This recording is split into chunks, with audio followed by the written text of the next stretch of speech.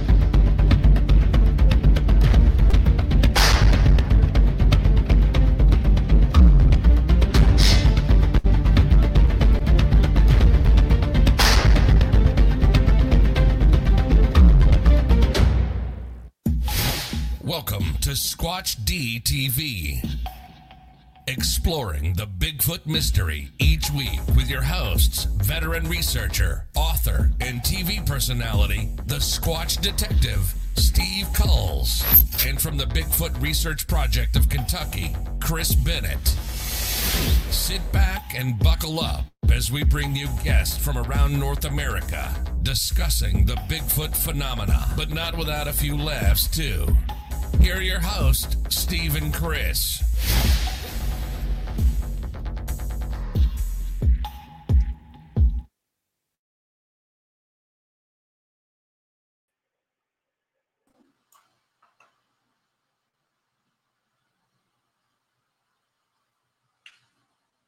Oh, Steve, I think you're still muted there, bud.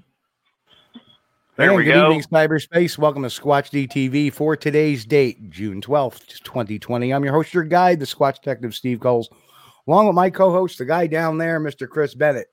Yes. Evening, Chris. How you doing, brother? Doing good, Steve, man. I tell you what, we've been burning it up here in Kentucky, painting and fixing floors and all kinds of crap that nobody likes to do.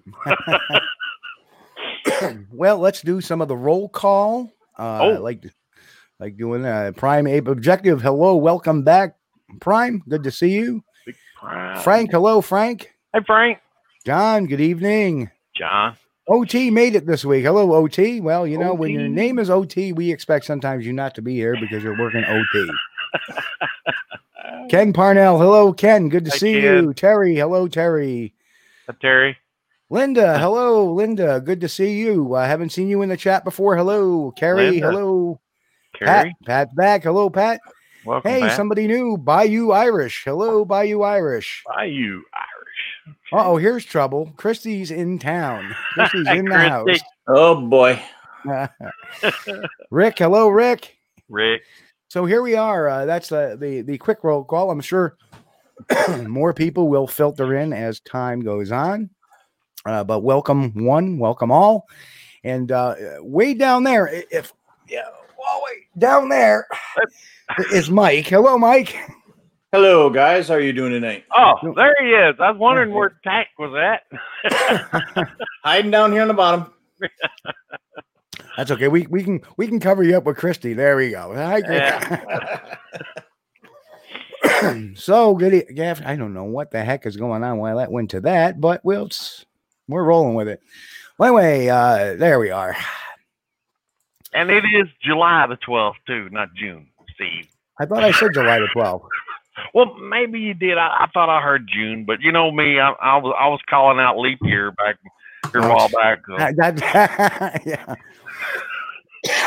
Well, it is a leap year this year. Yeah. Last year you called out leap year. Was last year, yes. Last year I was saying it was leap year. Like, no. No.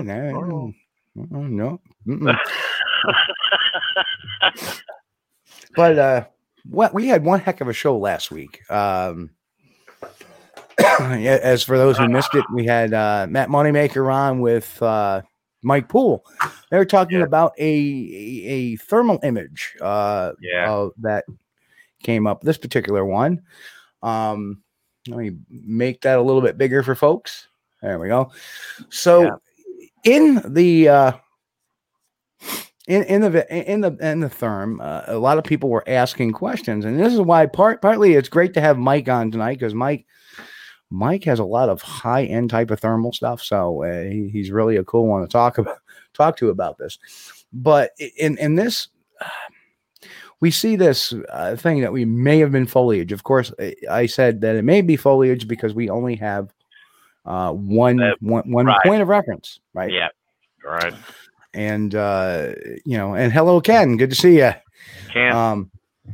So, but as it mentioned, it seemed to look like it had like a strapping on it, possibly something here, like a support strap, which, makes a lot of sense because to me, there we go. I carry a very similar bag, something like this. Yeah. That has one shoulder strap, and it actually has a support strap that comes around, not necessarily the waist, it kind of meanders up the stomach and over to the, depending on, your size. So we have this picture, and just so everybody knows, I did kind of invert it to make it a little less a little more appealing, because the brightness of that really shields some of the detail. And in this, you can see when you invert the colors, there is making the white hot rather than they were using it on black hot. So the black, anything dark you see is hot, meaning that anything light is cold. So when we reverse it, it makes the white hot and anything dark cold, as you can see that.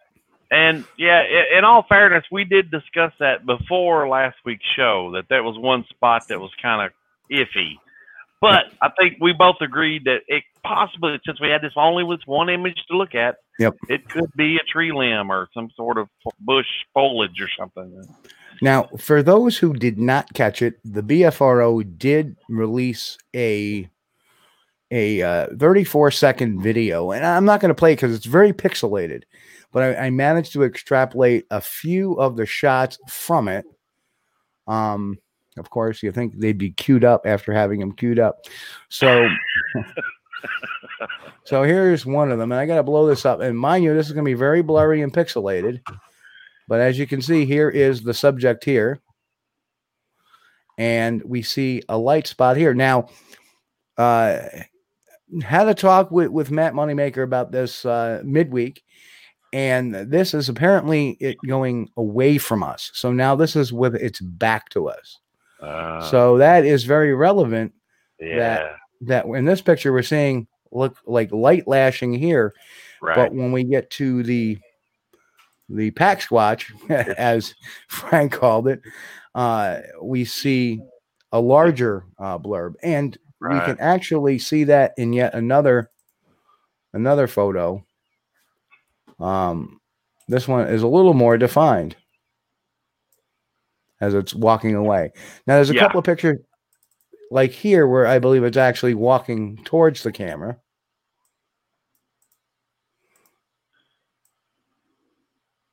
But if it's not, if it's still walking away, it's still the strapping seems to be around the left. It's very, very hard to read sometimes with the pixelation on this. But what we do know is probably the clearest shot. Well, even that, again, there's another side kind of a shot, and you can see clearly there is something cold on the shoulder. He was using black hot as well. So that being said, I did manage to do a kind of a report on on what this actually was. And as you can see, I include a couple of the original pictures, and then we have the captures from Mr. Poole's video, Mike Poole, who was on last week, and you can see a little bit better as they're smaller. And again, like I said, the equipment used for the photos are still unknown by the writer. However, as mentioned, the video was taken with a FLIR Scout. They were both economy versions of thermal imaging equipment. Yeah. And as you can see in this particular picture that I included in the report, we have this woman walking from her vehicle. And there she is. And I'm going to zoom in on that. That one I do have pulled up. And as you can see, she is wearing clothes. Right. But she is completely uniform in color. Right. So I was wrong. It depends. Well, yeah, it depends on the setting now. You change the setting. Yeah. You know, one way is going to see the face, and the other way. Question from OT: is the video on their site? It's on a YouTube site, and the 34-second is actually looped.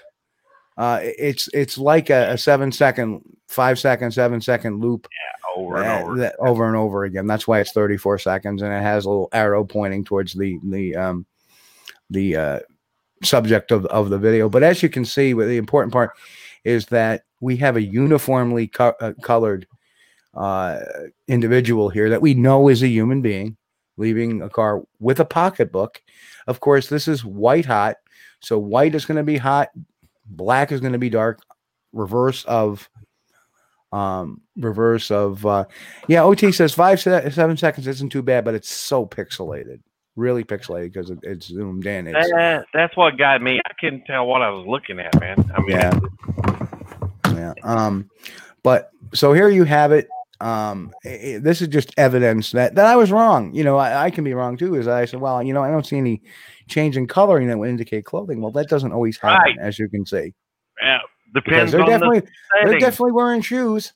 So we're definitely sure the video was done on a FLIR, and we're still not sure of the camera for the stills. Correct. I believe it was a FLIR as well, but I'm not sure which model. Okay. So we have that. The what am I looking for? The quality of the individuals right up and close. I mean, it's super, defined. So kind of having an idea what setup they had. If they were just using one of the small FLIR plugins like our Seeks. Yeah. Well, as you can see from the original picture, this is the still. Right. I mean, that's great definition. So. Right. But when you get to the point where it becomes, when you start to zoom in on it, it's not really the greatest definition. Well, it's that. But if you see, I got my screen share down below. Not my favorite picture in the world, but it's not there. It's not. Yep. Hang on. I'm on their other screen there. Hang on. There we go. Still not seeing it, Mike. I mean, there we go. that's the shoulder. That's generally how those shoulder bags are going. I mean, that's the same bag. You and I carry the same bag. And usually, some of our other guys carry it in front. I mean, that would definitely cover if you're carrying a sling bag. I mean, that's a small pack. It would cover that particular section of exactly. It's the same pack and it's the same pack I use as well. Yep. Yeah, and as you can see, there is the pack, and boy, does that not look similar. Yeah. You have the from that to this, you have the one strap, two strap around over the shoulder, and of course the pack being on the back. Then you have, this photo, or this capture of the like it's on the left side when it's facing us, and it turns around. You see the big area on the back on the left. Yeah, correct. Yep.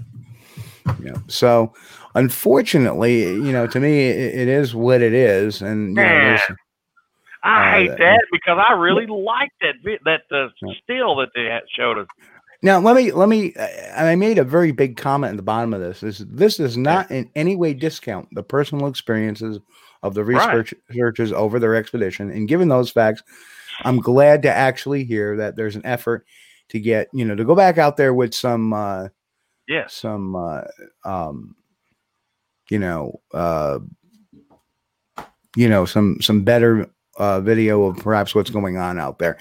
Yeah. Just because this is not a Sasquatch does not mean that there's not a Sasquatch out there. Yeah, Right. you know, I would definitely, you know, when they brought those pictures last week to you, you know, it was picture 111 of 111. I'd like to see those 5 or 6 pictures ahead of that, even if they are quote unquote blobby. We at least would be able to confirm if there was still some definition of color, because it could have been that 3 or 4 feet closer, depending on the range and pixelization on that to really pick it up. So we can kind of say maybe backpack or maybe not, like you said. I would also like to really take a look at that FLIR video, and if they had any audio, because you know, their reaction of who's there. I mean, we just spent a couple of days in the woods up north, and you know, when we get out there, every little thing in the woods is, you know, the smallest little chipmunk or squirrel sounds like I heard an elephant coming through the woods. And then when you FLIR it and you've got something that's, you know, this big coming through the woods, and you're like, no, you know, is it shape-shifting in the woods or something like that? But, you know, it's like, it's right there. You know, I'm in the middle of switching computers over, so I don't have a lot of thermal on my new computer yet.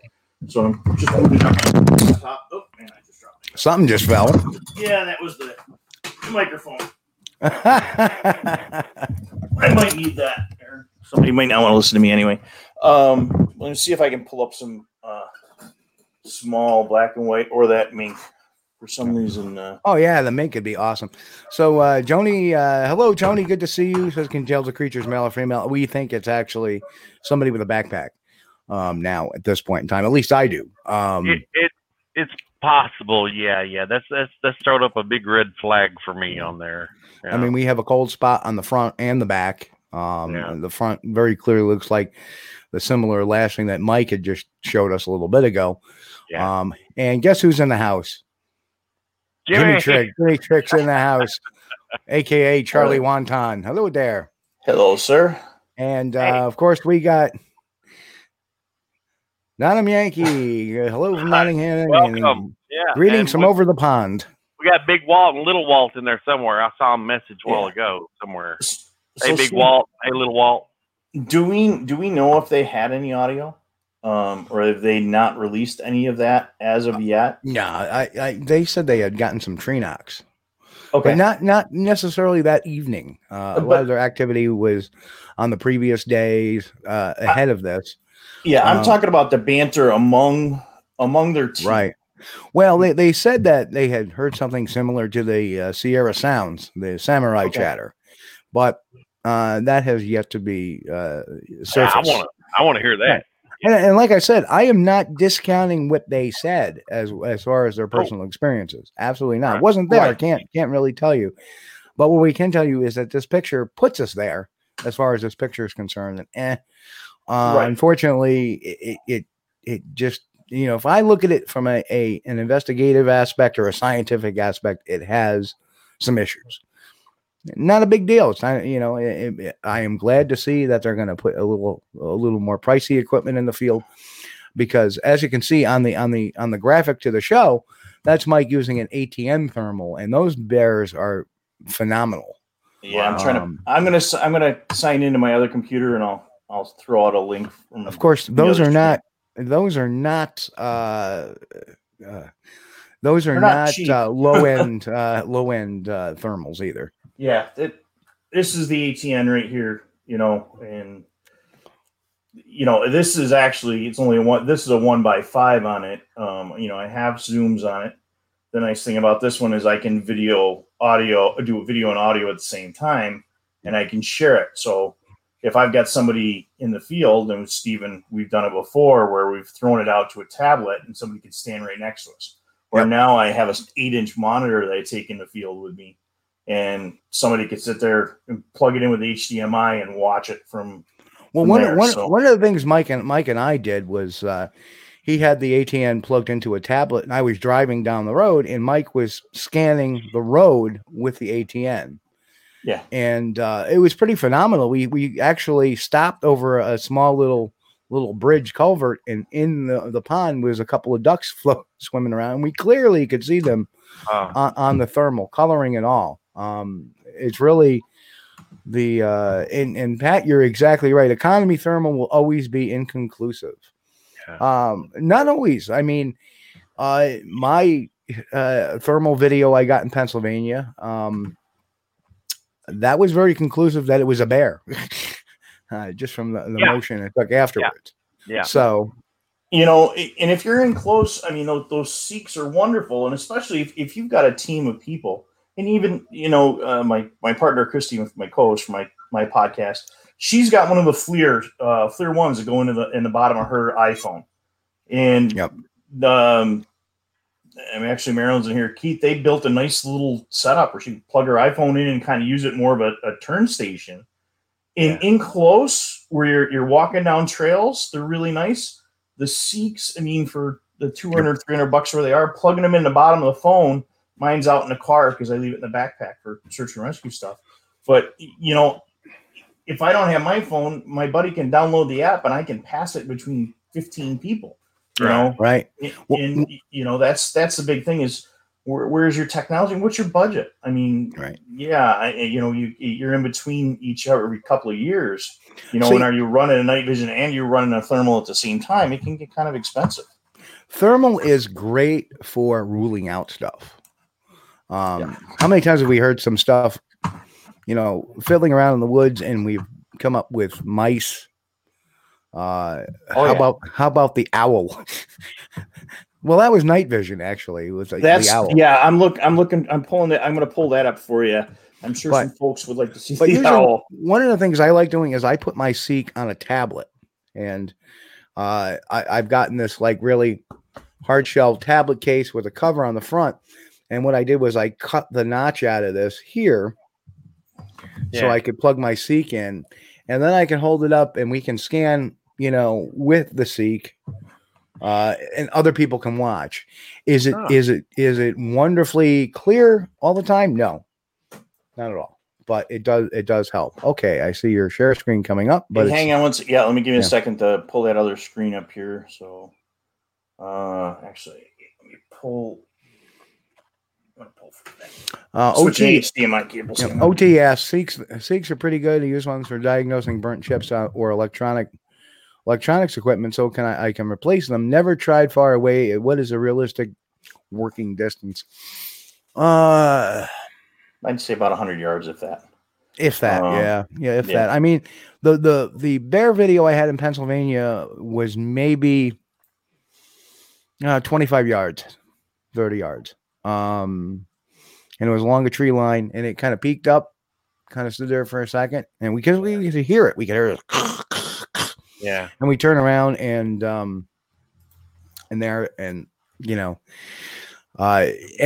truthfully, I was using my phone at the time, so we couldn't really tell until we got it back onto a bigger screen that was actually up there. We were actually like, what do we got? Yeah. What do we got? Now I got two share screens. Yeah, you should only have one share screen for me. Yep. I got two. Not me. Oh. I got one with the file list, and I got another one with just a. Yeah, we just want the file list. I don't. Okay, so you want the file list one? So I'm gonna. Yeah. So let's. Well, see. I can't do nothing to that. Did I share it? There it is. There it is. This is the Mink. So. Yeah, why don't you open that up? Yeah. And why are you not? Oh, because that moved on to another screen. Hang on 1 second, folks.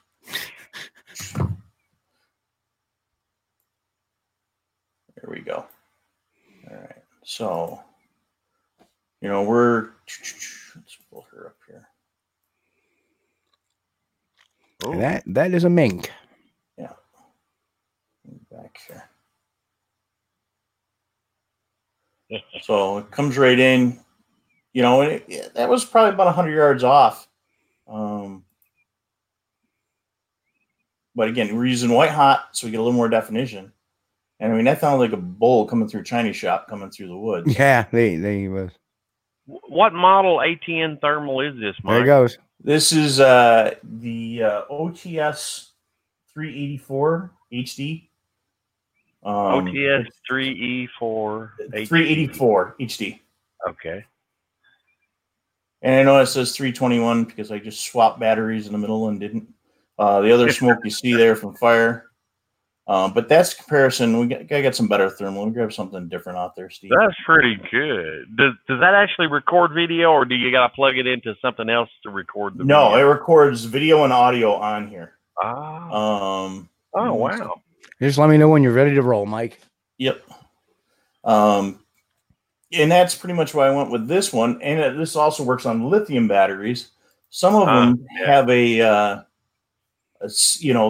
own proprietary battery. And the problem you run in with that is you're out in the field and your battery dies. So hang on 1 second, Steve, before you. That's us casting. So I'm looking for ATN stuff.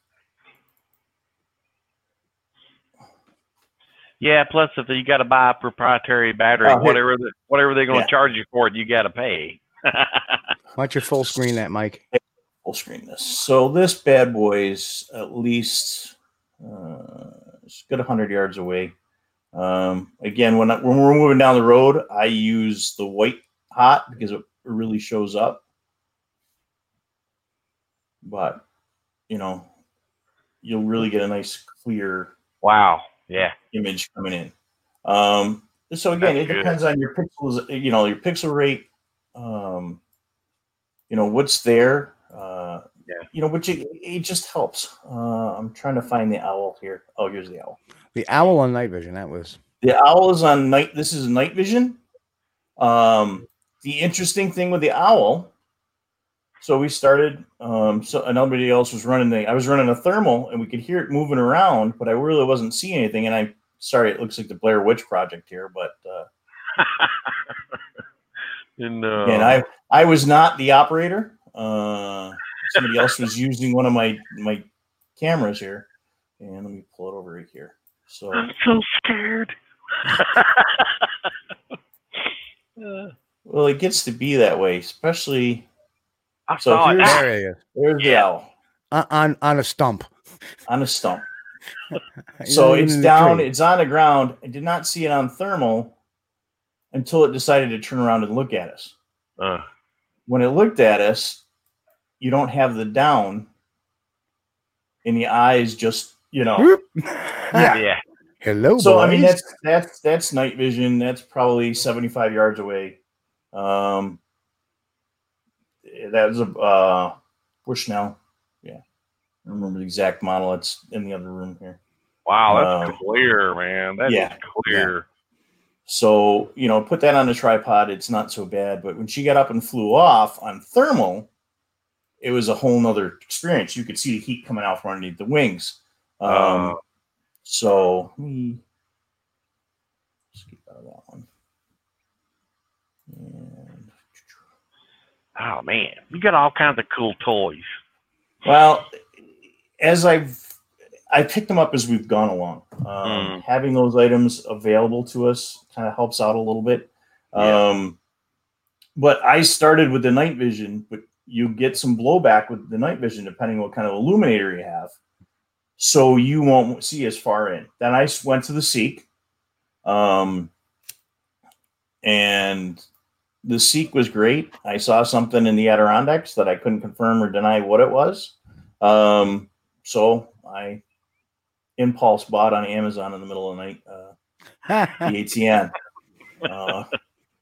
Did you get your ass beat for that? I did. I did. And I completely deserve that. Hang on 1 second. Let me just see which this one is, Steve.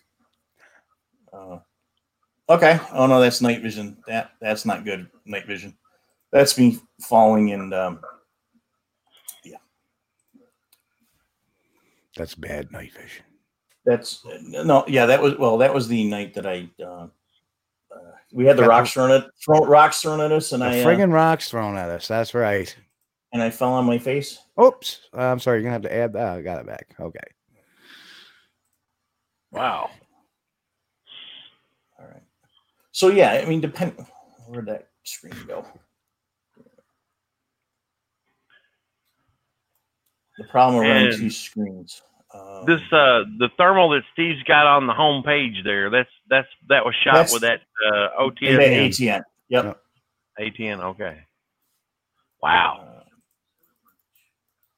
And again, like I said, you get audio as well as video. So, I mean, like you said, it depends. It depends on your pixelization rate. There's a lot of stuff that can really go with, the different. I'm trying to find us another good. That's the deal. There you go, Chris. Wow. There's another Yeah. gaggle Man. of us hanging out there. Dude, I'm gonna have me one of these. Only thing is, I'm gonna have to hide it for about 6 months. So when I finally get it out, the wife said, "Where'd you get that?" Oh, I've had this thing for forever. Yeah. One of my guys did that. He bought one of the ATN rifle scopes. Yeah. And she didn't find out about it till the Uh-huh. bear showed up in the yard in the middle of the night, and they're like, "What's out there? Where did that come from?" Well, my research partner, his wife happens to work with me, and that didn't go over so well at work. So, Ray, if you're watching, we know your secret's out. Hello, Ray. Yeah. So, let me see. Give me a second. I'll find a couple others. But like I said, depending on the technology is there. I mean, we run security cameras now instead of trail cams sometimes because you can use the night vision in the security cameras. I run those out with the small battery packs, and that gives me 2-way audio with a small jet pack, little jet pack, the little MiFi box, and it runs back and forth. We'll leave them in my car and walk away if something comes up to the car. It's amazing. I've been down with some other people in Chautauqua County, New York, and nobody comes up here. Why has there been 5 cars since we pulled out of the parking lot? Yeah. DDC, the FLIR breach, I definitely would like to get my hands on. That's a small little eyepiece setup. That's a nice setup. It's you're looking at a couple of grand. You're looking. This guy is about 1,700. So OT says sleep buying is much like a thing like sleepwalking. I've used this a few times. It was definitely not sleep buying. Yeah. Amazon is dangerous. Amazon is more DDD CCC, dangerous. welcome to the show. And he says he has one, and they're awesome. Cool. Mike, I a lot of the equipment that we use, it's Christy goes better to ask forgiveness than forgiveness. Yeah, she gets to use all this stuff when we go out. I don't. A couple of the one of the things I used to do is when I had a battery pack, we actually hooked the DVR cameras around the campsite. Yeah. So anything that came in around the campsite, and we could watch it live because we had the monitor. So if we would hear something coming, stalking around the camp, we could see. So Johnny asks, what is a parabolic dish? So a parabolic dish is a dish you can add. You got. Yeah, he'd like that one. A parabolic dish is something you can add to a microphone. It's attached to a microphone. The dish is behind, so you can target listening over a long distance. So that's what a parabolic. We picked these bad boys up driving. A couple hundred yards out in the field. That is a nice looking buck. Yeah. Yeah. Yeah, a couple of younglings there. So, it's amazing. We show more. We show more live animals on this show than a certain guy in Canada. And supposedly he knows how to hunt. Anyway, but yeah, I think I'll never forget that night though. Mike, talk about the night we had the rock throwing. Okay. So we went up. I thermed an area, turned it off. We're top of the mountain. We were actually there a couple weeks ago again. Nice sprinkles, but when we got there, we got some nice knocks. Somewhere I got the audio buried in here. I got back behind the car. I'm leaning over the top of a Chevy Equinox, so you're gonna get, my head's up above it. Team member in the front, Steve's in the back, going through messing with his 4K camera, and out of nowhere, I get hit right in the middle of the forehead. Oh. So I stop and I look up, going, "Okay, is it acorns? Is it something else? Coming off the tree?" And then the next rock comes over and skids across the roof and hits me in the face. And I'm like, what in the hell? Now again, the thermal's in the pocket. GoPro's just about to die, like always. They never say. So now, actually, with the small cameras, I had one. Yeah, I'm running the battery packs for the cell phones into those too. So I'm going to chest mount, running that, so it gives me a good 8 hours of juice, because that 15 is it never works when it works. But still running audio, so at least I can dictate what was going on. And then the handful comes through. Steve gets pelted in the back of the car. The whole side of the car gets hit. I come around. By the time I got that camera up and around, can't see a thing. Yeah. I got something. I can't say what it is, and I'll it's here, but you'll see a hot blob on camera. But it was like really when Mike said he got hit, a couple of times. I was like, I didn't know where he was, the orientation was, and then all of a sudden that whole handful of rocks came, pebbles or whatever came through, like something just picked up a scoop and just went, and it pelted me in the back. So it was coming. I think it was actually coming from across the road where we were, rather than on the same side of the road we were, which is probably why we couldn't see it. It was probably like, you don't know. And I mean, just the rainy nights, for some reason, we just seem to really get a lot of stuff that doesn't make sense why we're out there. So, Joni, let me give you a good, a better example of, people like using parabolics. I don't, because, and Mick makes a great comment that they're great, but they're only good if you have them pointed at a focal point of the audio. You want to capture them or register anything outside of that. What I do is I take my Zoom, and I can actually plug a Zoom H2N, and I can actually plug either earbuds or headphones on them. And if I turn that gain up and put a 4-way speaker, I can hear 360 around me for quite a distance. And hair length is another thing. We saw the deer a few minutes ago. Mm-hmm. This is what, a dog looks like up close, See if we can get her on large there. Oh, not the right one. Let me know when you're ready to roll. I'll hit it to the ad screen. It should be Vita. Yep. Oh, yeah. Let me play her again. That's just coming right in, close, but you really can. Right. And I went out one night. Yeah. I got the Shepherd out. I got the Doberman out. I'm comparing heat temperatures. We've changed colors. And that's another thing, depending on what the background is when you're doing it. If that sun is hitting a tree all day long. So when we were up in the decks there a week ago, some of that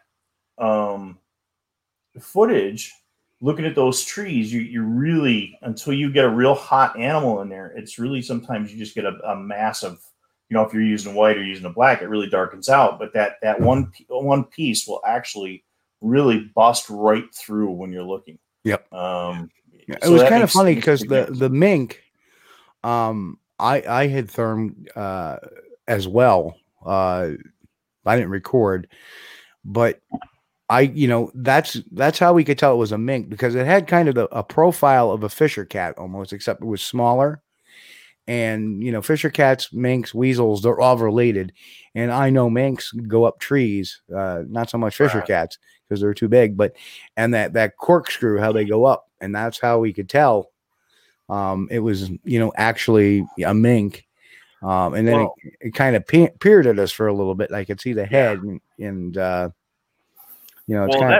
what I like about Mike's thermal there. I mean, the resolution is so clear. Not only could you tell that was a dog running up towards you, that's a Doberman. Yeah. It's you could identify what breed of dog it was. That's very good resolution on it. Very, very sharp detail. Yeah.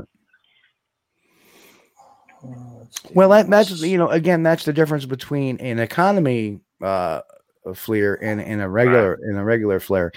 And oh, you're welcome, Johnny. I think I use an H2N to listen, and it's really because I'll put it on there and it'll be like, I mean, just crank that volume up, crank the mic input up, and you can hear anything for Sometimes it gets annoying because even though it's omnidirectional, you can't really tell which direction it's coming from. But that's why you rely on your other people to say, "Hey, that's coming from over there." Okay. Well, and that's the thing. Like when I run my audio, Steve from doing the paranormal stuff, they live listen. Yep. So now what I'm doing is I've got a small Sony, goes in my backpack, goes on that sling pack, and then I have a stereo microphone that's clipped to the back of my backpack. So it's shooting out like a parabolic on either side. So if I'm walking and something's pacing me on either side, or I'm getting a little hard of hearing, I've got that earpiece in so I can hear what the guy's whispering next to me too. But you get a really nice surround sound of what's behind you. Yep. Pay attention to who you're in the woods with, because I had a research partner scream. She found something really cool one day, and I almost went deaf. So thank you, thank you, Stacey.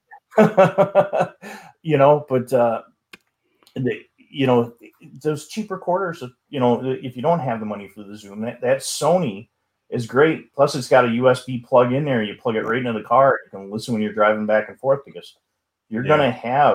I did a overnight with a friend from Naked and Afraid from the TV show. Aaron and I did 16 hours in the woods in the Everglades. Right. 8.5 hours listening to me snore. And something getting thrown at the cabin that night, but it's the ability to listen back and forth and having that extra little piece of equipment.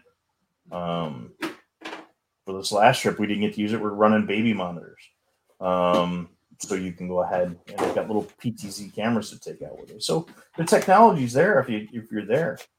Yeah, that's the thing, and the prices are coming down on it too. I mean, used to this stuff's like $12,000 for a decent thermal.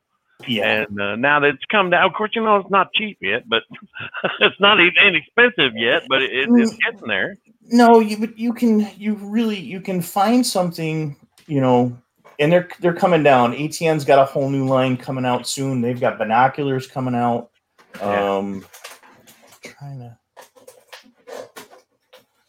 I've got a really good piece of thermal here. Steve, do you want to mention any of that new technology we went over last week or 2 weekends ago? Some of the apps? Hey, go ahead. Go for it. A couple of the new apps that we're using we're starting to use as a team to help us. But before we get into that, I just wanted to so Jody can see, this is actually an H2 Zoom recorder. It's got a mount on the bottom. You can put it on a tripod. You can leave it out. This is the H2N. The H2s are silver, a little older. These are a little more simplistic, but they have a great digital output. You can see what you're recording. Now, another thing too is you were talking about boosting night vision and stuff like that. One of the little finds I found on Amazon, and it's a I'm trying to think what make a. This is a Make One IR flashlight, and believe it or not, this little guy here for $11 works better than any of the phantom lights, anything like that. They work phenomenally, and I get them for like $11, $12. I think they're up to maybe $14 or $15 now, but even so, for $15, and what I do is it comes with a belt clip, and as you can see, it's a little extended. That's because I actually slide that onto my camcorder, which has night. Oh yeah. And I use that. I use a lapel mic system for my camcorder. I have a wireless mic system, and I have a splitter. So I have my Zoom, my lapel mic, so I can narrate and talk, and this IR spotter on the camera. So not only do we have all kinds of stuff. So if we hear something and this is something that I strongly recommend, is if you're using a video camera. Hello, Amy. Good evening. Oh, hi, Amy. If you're using a night vision camera, if you have some way to add an audio input, use your Zoom. Get a Zoom, put it on there, because if you get that distant howl scream, not only are you going to document the audio, but it's going to be on your video. Right. So you can actually have a dual. Because what I do is when I put it on my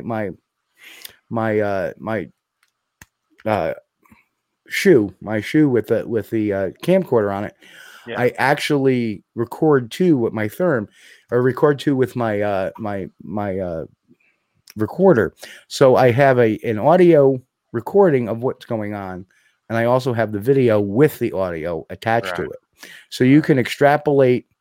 If you want to enhance it and play it over or something like that, you can do that with the audio file rather than having to do it through a video file. But at least the video, you're documenting everything. You're documenting the time, the date, who was there, what was going on, the reactions, whatever. That Zoom audio recorder is going to get a lot higher definition audio too than your camera. Oh yeah. Hey, and that's the other thing about using the thermal that I have. It has a built-in rangefinder and GPS, but having that rangefinder, you can, pick your animal, pick a deer, set your perimeter mark. I mean, you could do a person or whatever. Like I said, I bought it originally for search and rescue work. It does come with a crosshair, so I want to make sure the original scope I was good. You can get a Thor, which is the same model, but it's more set for hunting, but that's got crosshairs. It's not always the best thing, but having that rangefinder, it really gets you a little better. So if somebody says, well, I was, whatever, well, you got a rangefinder, you got a little height, you set at the bottom, you set it at the top. Porcupines, another weird thing to catch in a tree with a thermal. And again, the night vision that's out there, you can get night vision with audio. So you have that video and you have that audio capability. There's that new Psionics or something like that. That's my next one. My research partner, Paul, that's out here with us, the field biologist. He's working on getting us a sample to give it a shot. But the Bushnell I have works amazing. I mean, it gets you nice quality. And those are great, too, if somebody has a sighting. From where they're standing to where it was, use the rangefinder. It's equipment like that. If you can't walk it and it's down I'm standing on the, the witness says, I'm standing on the hill and it was down in the crevasse and it's over. Yeah, get that rangefinder out. You can tell from point A to point B how far it is. The other stuff you need to have too is like for ground is a walking wheel, stuff like that. The Keeson rod, which I've showed on the show before, where you can actually take pictures next to it. And now we're the apps. Mick made a good point too. There is a difference, and as we could see that between the owl earlier and the ITN images and the mink, there is a difference between thermal and night vision. Yeah. Night vision is only going to go so far, and then it becomes black, whereas a thermal will shoot through. And a lot of people are starting to interchange those, and that's because some of the thermal, like the ITNs, that's really hard to tell sometimes whether you're looking at a thermal or a night vision because it's so clear. Yeah, right. And vice versa. There's some night visions out there that are so good you think you're looking at thermal. So you have to. As technology improves, the night vision stuff is a lot better now. Now, when it first came out, I got one of those binoculars for hunting, and it was like $130 or something at that time. And it didn't work long, and it didn't work very well either. But no. that was because it's one of the first ones that's coming out, Yep. But I think now it's probably a lot better stuff now. I started with. And how are you, Edward? Good to see you here. With this beast, which is a Gen 1 Russian surplus that a buddy gave me. And every so often, it's working pretty good tonight. But if the IR illuminator's not right on there, Right. you don't have, but you have no record. You just Right. It's this just is what you give to the new guy. So when he goes running off in the woods, he doesnn't drop it, or when they stare at a fire, which I've seen happen a few times, tends to burn out the sensors on both the eye, Right, the thermal and the night vision. And there's a big difference. Like you can look at like thermals are not sensitive to light. So you can look at a lot of things with a thermal. But you can't with a night vision. A night vision, you will burn out that IR sensor, because if you ever look at some IR scopes, when it gets very bright, they also go very dark because they're trying to preserve. That's a safety catch in some of the IR sensors. Not all units have that. So if you do get a night vision scope, be careful using that around light. You don't want to burn out that IR scope. But therms are good. Therms are good. A buddy of mine had some of this surplus military, I think it was Czechoslovakian made night vision equipment. It had like a big freaking handheld spotlight that was infrared. Yeah. You could like shine that way out, and you could see way out, even if your camera wasn't really that great. But if you turn the spotlight towards the camera, it's just like turning a regular spotlight on a camera. It whites you out, Chris, question for you. Did that Czechoslovakian night vision scope, did that have the original Eskimo seal binding skins on them? Oh, I don't know. Best I remember, it come in a wood box. It was a green wood box. No joke. Yeah. Pretty cool. So here's an interesting thing too, not to get off topic, but I wanted to cover this real quick tonight too, is, looking at things in night vision, some people will see things in night vision in the eyes, or, here's a creature without a tapetum lucidum, the eye reflective. And actually, this was kind of neat. This is a specific type of gorilla that has only been seen rarely. Literally, I think this is like the first time they've gotten really good trail cam pictures of them. And I forget what type, but there they are. This is off a trail cam, and they're actually a swimming gorilla. From what I understand, is they actually swim. And they're very rare, and they're lowland gorillas. They're not highland gorillas. Yeah. And I just caught this on one of the news feeds earlier, and I thought that was really, really cool. And look at the eye shine on those. That's the eye shine you're going to get no matter what animal you get. Is this the stuff that Forrest Gallant from Extinctor Alive found just recently? Maybe, yeah. Yeah, he's only seen them once in like 25 years. And it was a very brief encounter.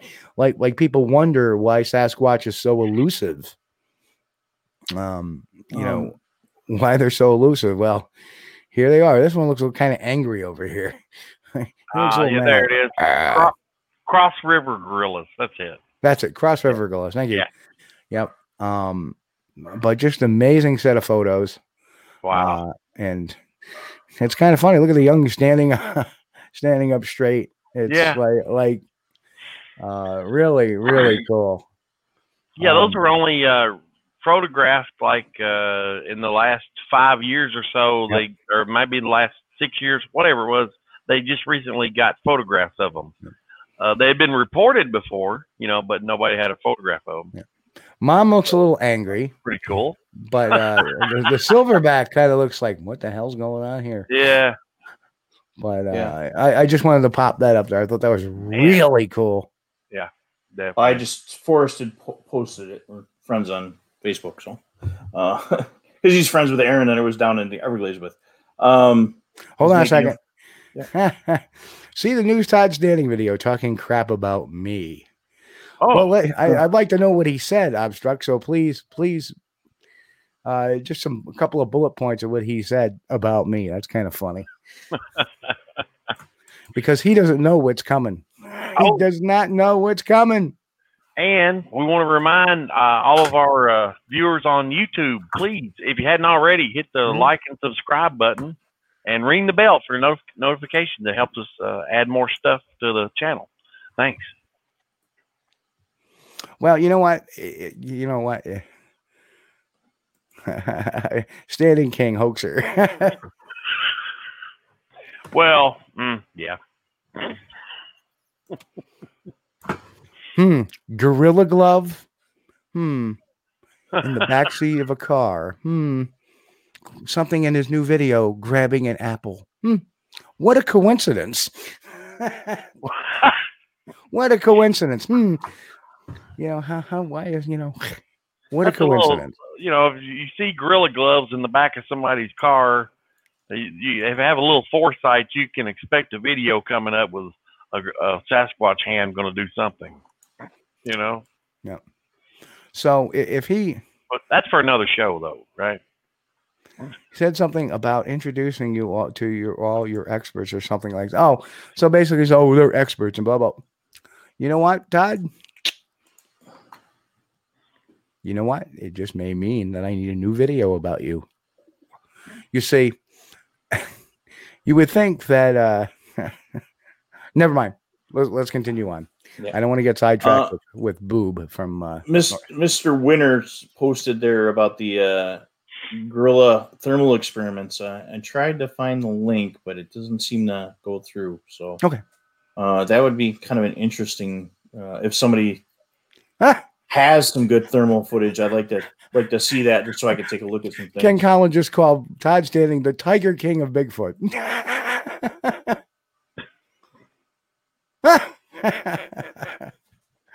Thank you, Vim. Thank you, my friends. Thank you. I said it before. I'll say it again. All good. All good. Abstract. We that's the beauty of the show. Yeah. Well, this is the beauty of the show. Is sometimes we get off track, but it's because it's an interactive show. We actually listen to what our posters are saying, and it's really cool that we can get them off the different social media networks. Really cool. Yeah. So. My question, Steve, is what are your listeners using for technology, cameras, and brands and stuff like that? I mean, it'd take a poll and see who's beating what up in the woods would be a great, Yeah. I know I'm one of the only guys that's really using the ATNs when we're out. I know a lot of people are big on the FLIR, especially the FLIR Scout. I mean, it's reasonably priced. I know Jay just switched out to something. Oh, he went to but you know what? Scout from the Seek too. Here's my issue. Here's my issue with the FLIR Scout. This was a FLIR Scout. This was a FLIR Scout. Right. This was a FLIR Scout. I don't want something like that. Right. I want something like that. Yeah. So ATN is going to be the way to go. That's it. If you want evidence, not just something to rule something out. So Dave DDCC says FLIR technology horrible. Well, that's the TK. Now I know he mentioned that he had the breach. The breach is eye size. It's like a PVS 14. Yeah. It was designed for. Good for you, Pat. Yeah, and I would like to get my hands on a breach just for size comparison. It's easy to throw, and that's the other thing is what can you throw in your pockets? What's weight? You're climbing a mountain. What do you got on you, and what are you going to take with you? He's got a wow on the breach. But the breach. Well, if you think it's $2,500 or $3,000 or something like that. So, go ahead, sir. I'm sorry. If you think about it, there's so much that you have to consider carrying in, depending on how remote your location is. I mean, that's why it's really and you know what? The Todd Standing conversation continues on. People really don't like him here. I wonder why he doesn't have any night vision footage of Sasquatch. Because I've seen that video. I've seen that. He's waving a flare in the darkness and saying, "What do you want? Go away!" And then Abstract says, "Drop another video to expose his weight matter." I like how the flashlight on and say, "Come closer to the light." Oh, so I can by the get way, you a Pat's real using video. an Auto Evo 2 Dual. So we're all typing that in to see Well, what the. Yeah, I have no idea, man. This is all this technology. The closest I've ever had to anything was like one of those cheap binoculars. Oh, okay. So it's a drone. Oh, It's a drone. Yep. I am good at crashing those things. Well, Chris, now they have the return to home. Oh, well, every time my son gets one, hey, Dad, try this out. Man, I crash it. Yeah, now they well, the more expensive ones have they have the controller which you can snap your either tablet or your phone into, so you can actually see where your phone. One of my friends, Mike Veronini. That's not a bad price. Yeah, Mike Veronini has one. He did some photography for me. It's not a thermal one, but he put that sucker up, and you can actually see it flying from the screen. You're getting a live feed from that, and it's really cool because it's way the heck out, but it's still getting the signal on. Yeah. And then what you do is you hit navigate to home, and it'll auto come back and land itself where your within 10 feet of your tablet. Okay, I can handle that. Yeah, that'll be all right. Seth had his out, just sitting there on the deck when we were hanging out, changing out some, and it was like just tracking him around. It was just awesome to watch that. But yeah, and Pat had mentioned, you can, and David you can hear him. Yeah, it sounds like a swarm of bees coming at you, which is great. I mean, it's a nice setup. As far as this technology is, I can relate to one aspect of it. Because my cell phone is like an antique and the battery is dead, so I always have to carry around a battery pack with me, either that or no phone. Right. But if anybody is going to buy a battery pack, get one of these big thick things from Amazon or eBay. They're about $10 or $12, and they've got like I think it's 18650 lithium-ion batteries in it. And if it ever goes bad, you can take the cover off and throw the battery away and stick new ones in there. And they're rechargeable for like 1 million times, And here's the other thing too. If you're stuck out in the middle of nowhere camping as well, there's also the solar powered. Oh yeah. You can leave it out solar powered, and you can. Now that is cool. Yeah. You can actually plug 2 devices into it and charge 2 devices. Yeah. And this can also be recharged through a wall charger, but it can also charge by just leaving it in the sunlight. Now that is cool. So that. Hey, I'm always good to travel with my gear and drag Steve with me. If you're close enough in the Northeast, Yeah. Yep. The back of my truck rolls out. Last week I got a marine battery with an inverter so I can hook up half the stuff while I'm out in the field. Yeah. And then somebody pulled up a nice, good old fashioned jet pack or something like that. It's small portable generator, and it was like, oh, hey, wow. Chris, good to see you here tonight. Hate to break the news to you, but we had a whole bunch of stuff we talked about in the first hour. Yeah. You just catch us on replay. It was more about the type of technology we use and Mike uses, especially when Mike's with me. He's got all his toys with him. I have a Seek, like I said, my standard rollout is a Seek Thermal. I do have a digital, very small digital night vision, which I really don't use too much anymore because in the woods, it's really not the greatest. And I use recorders. Future equipment coming, trust me. Yeah. But yeah, the best. I think the best we've gotten recently is the mink. Yeah, and of course, it was a quiet. This isn't our squatching time of year. A lot of people don't understand that where we are, at least in my areas right now, it doesn't really pick up till the end of this month. So we're getting close, and then from here till the best time ever is from September through mid-November. Those are the best times. Those are the best times to catch what we're doing. Catch them what they're doing rather. Another small one, Chris, if you're looking for something that doesn't record, Leopold looks like a regular rifle scope. And it's no bigger than cell phone or so, just round, like like a small Tasco scope or something like that, almost like a red dot. And my partner's got one. It's got really nice quality footage. You can't record it. It's for a hunter to find a game at the end of the day. Right. They're great. They're great tools, but you know what? I'd be kicking myself in the ass if I spent a lot of money on something that doesn't record. I can see this wonderfully, and I can't record it. It just does. It just doesn't fit for what we need to do. Right, and I mean that's just it with the Seek, with the FLIR 1 that goes into the phone. You can at least you can get the video and stuff off your your phone. So that's my backup if I run out of batteries. The only thing is it kills your phone too. So or your tablet. So Mick. Mike Patterson. I'm thinking of Mike Patterson, the Sasquatch, Ontario. Yeah, if he can come now, not likely. Not likely. And even DD said, yeah, it's got to record.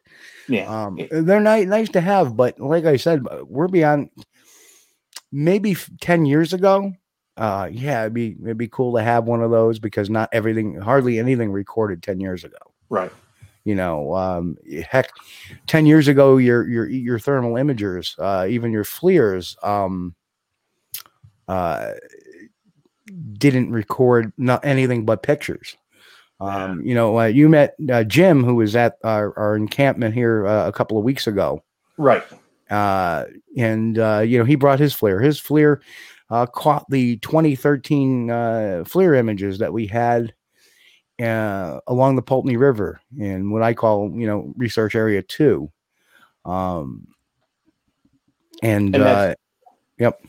That's an industrial fire style. That's the pistol grip style.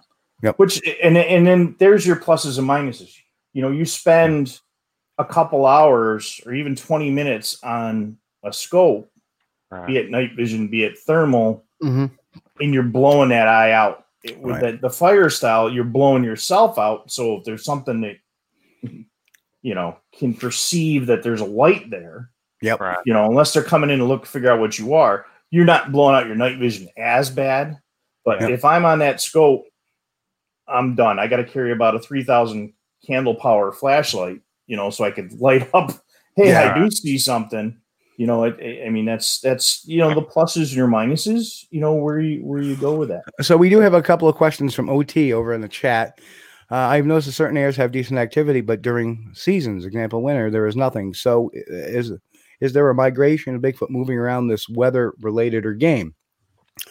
And then he follows up with, I remember you said 2 episodes ago that in 2012, 2014 was quite frequency where you did research. Yeah. There's a drop off on precipitation in the Northeast. Actually, that period of time was from 2010 till 2013. By 2013, it kind of dropped off, but 2010, 2011, 2012, very busy. 2013, nothing. But that's why we moved over to Research 2 to see if anything was going on, and that's where we got the therms. And I don't necessarily think it has to do with the precipitation, why things got quiet in the Research Area 1, and that was because we had an interloper who was on my team and then decided to take his team, and there was another gentleman too as well that was that used me for the better part of words to gain some knowledge. And when I left his team, he decided to explore that area as well. So when you have people doing tactics that are not necessarily used to, like if you start probing with a lot of people and pestering them, they're going to move on. They're going to, okay, this area is not safe. Their defense is avoidance, so they're going to move away. But that being said, there is a definite drop off in peak activities. And I've said it, it's common knowledge. I've said this before, as well as my mentor, one of my mentors, Bill Brand, who would say, that there is some movement between the Green Mountains and the Adirondacks. And that's when, guess what's in the middle of all that? Whitehall, New York, which is, where all the stuff is going, where all the sightings and the roadside crossings and the incident at Bear Road. If anybody's caught Seth Breedlove's second film out, which was The Beast of Whitehall, there is a great example of what happens. What happened back in the 70s that really brought the attention to Whitehall. But it still goes on. I mean, there was a sighting last September. Surprise, September again. Almost a year to the day, to the day of a sighting we did probably 8-9 years ago. Within, maybe a half mile crossing Route 4. In this case, it crossed Route 4 over and into the south side of Route 4, which, guess what? In 2006, we had a huge flap. What I call a huge flap is we had a total of 6 witnesses, 3 separate occasions on a particular road in Whitehall. None of them knew about one another. And just around that time, too, was the one scene walking alongside Route 4 and then turning into the brush north of Route 4, but in the same general vicinity of where that road is on the south side. So very interesting. You get these spurts. And to me, as an investigator, that is huge. It gives a huge credibility to what the witnesses are saying. Yeah. Yeah, in Kentucky, it seems like there's certain times of the year they move around more. More active, So, Deborah Jones says he has a true story to tell about something frightening my brother's experience in the Pennsylvania mountains in the 1980s. It was enough to scare the heck out of him. Interesting. Mick, question for Mike. To his knowledge, are there any viable night vision cameras that can be mounted on a drone for shooting from the air? There are. There's.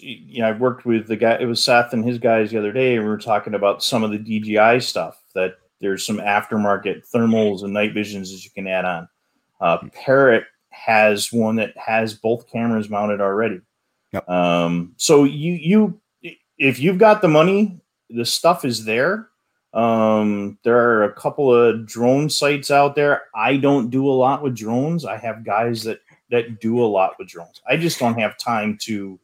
Hey, Mike, get them up. Yeah. Chris will get this joke. I know where you can find a cheap blimp. And attach some thermals to that. Anyway, so I mean, so the technology's there. Actually, Moneymaker had mentioned, or I think one of his guys was actually looking at the Parrot. There's some great DJI thermal footage. You guys hunting hogs, look up DJI thermal hog hunting, and they actually hunt the hogs down with the DJI and then herd them, and then the guys are on the ground with the ATNs, of course. And FLIR makes there's a lot of them.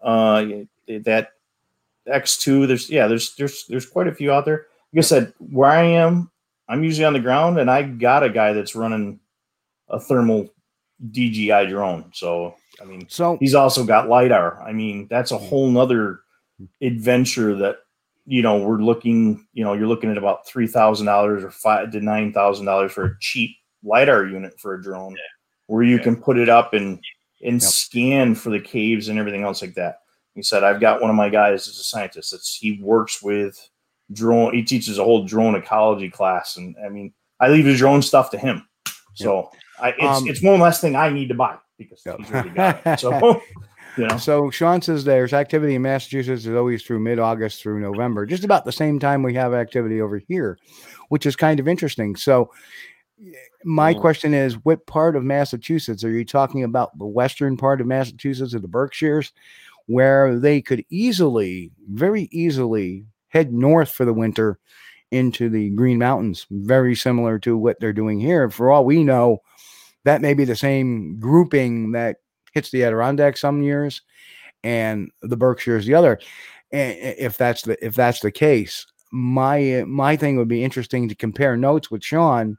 What years there's a lot of activity versus what years there aren't. And I'm wondering if they're opposite of what our Right. activities, man. Like maybe this group goes here some years and there some years.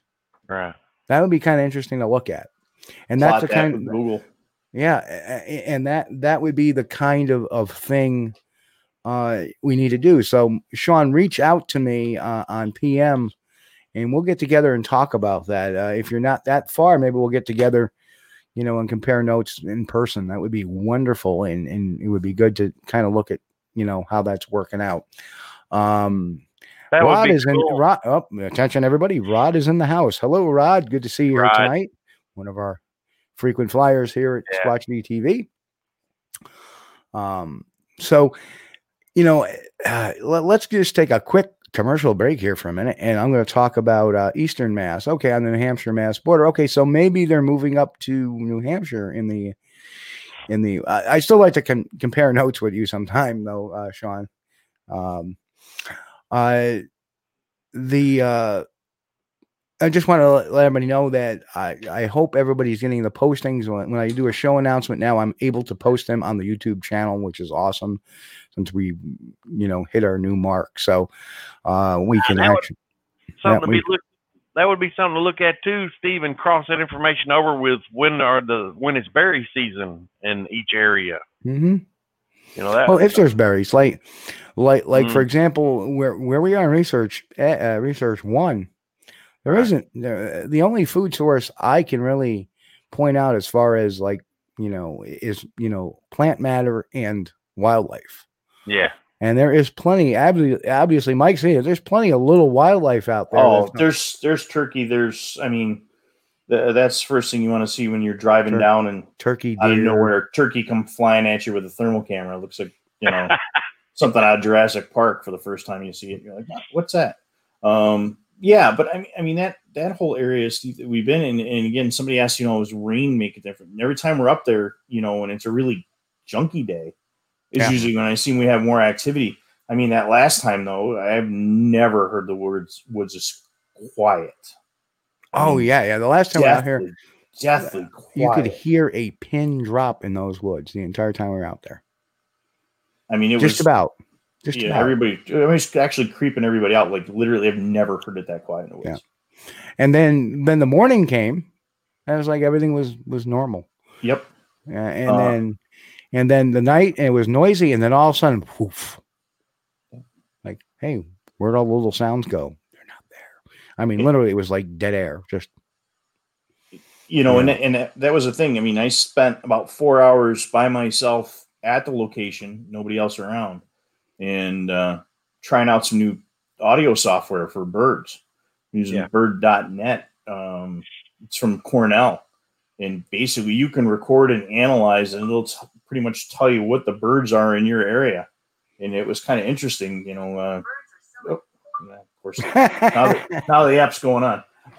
But it was interesting because it's kind of that we had pick up, and it's like, they're not, it's still picking up in multiple recordings, what it's got out there.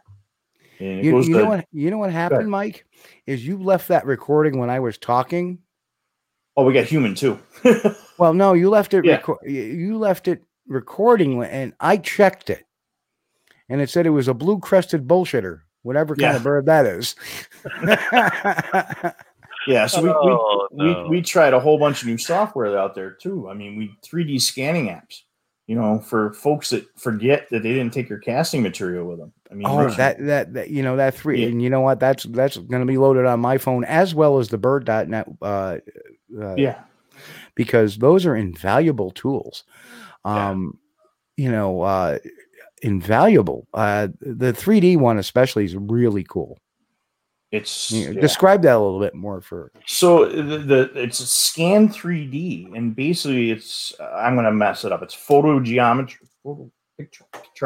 or something like that. But you're basically taking multiple photos, and it's the app or software you're using will stitch everything together, and it'll give you a 3D look. Well, it's nice because you can actually turn the. I don't know if my camera will pick it up as well as it should, but. Just a sample we did. So bringing it up now. So Oh, it caught me talking, and it was a standing pigeon. yeah. Let's go back to the other viewer here.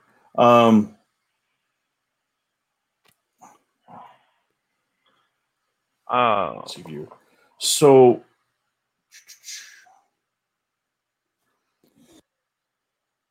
yeah, basically you'll get your scan of what you're looking at.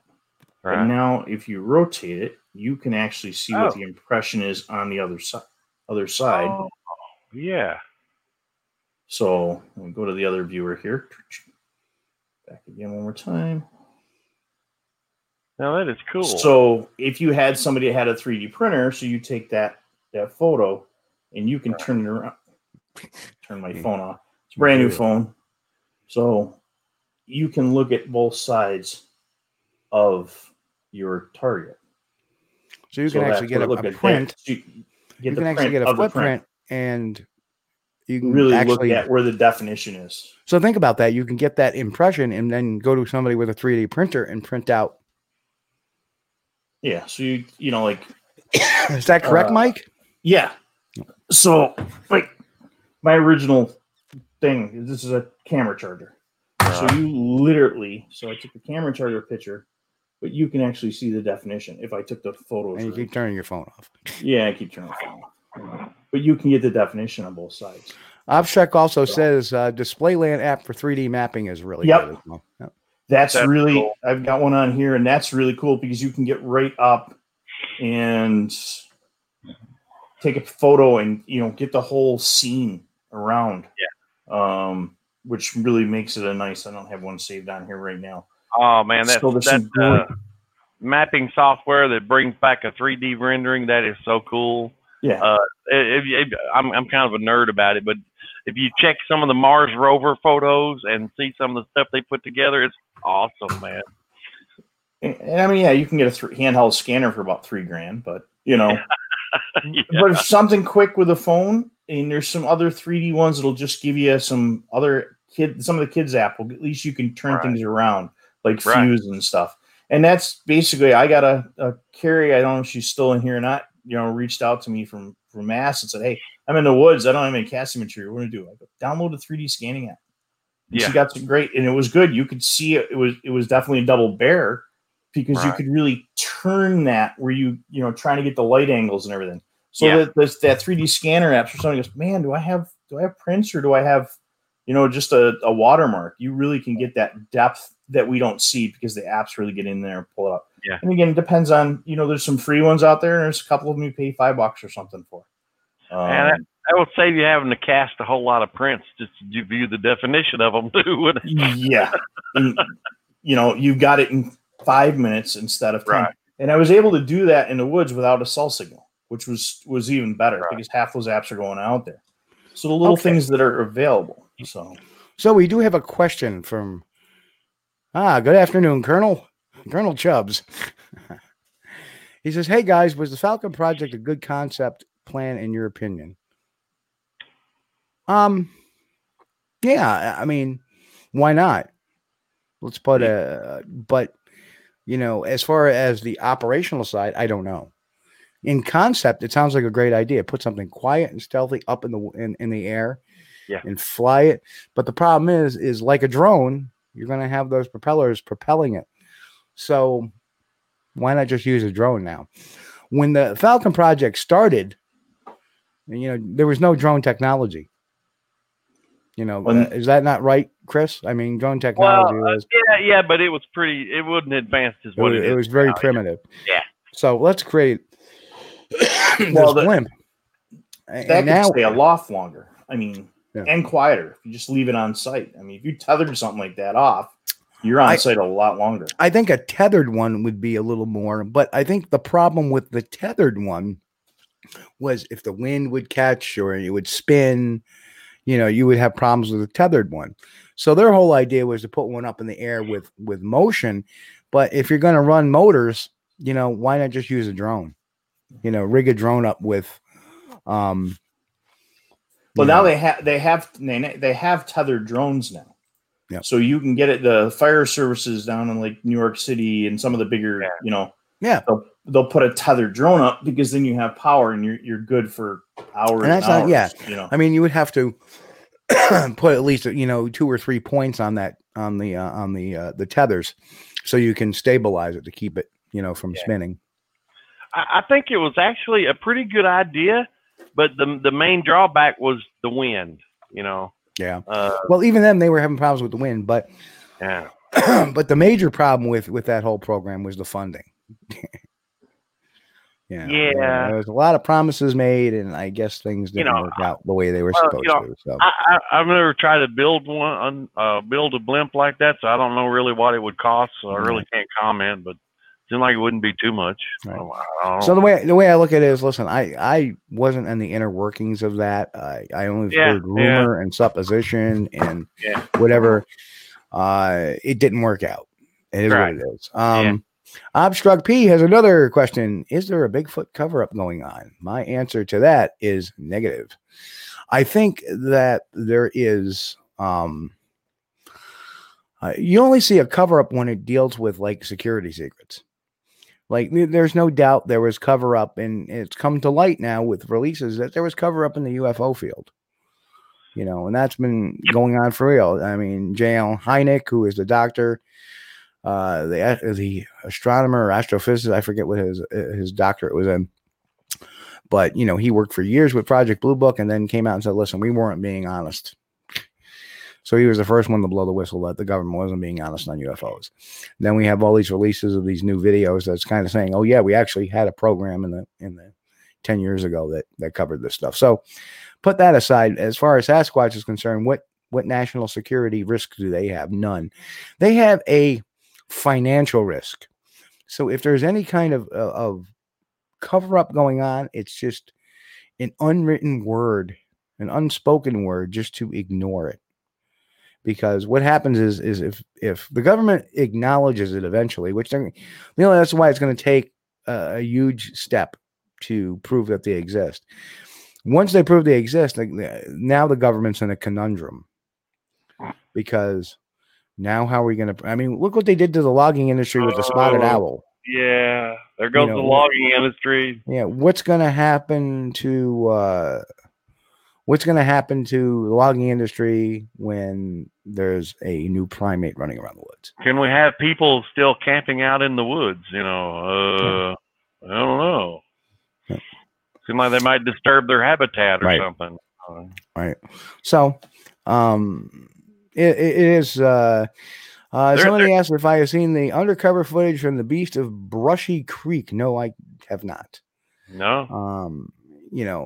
Monetary losses usually don't cause, especially with something that, if I bring a Bigfoot to light tomorrow, if somebody walks in tomorrow with a Bigfoot body somewhere and it's proven to exist, how long is that going to be tied up with red tape to prove that it's even endangered?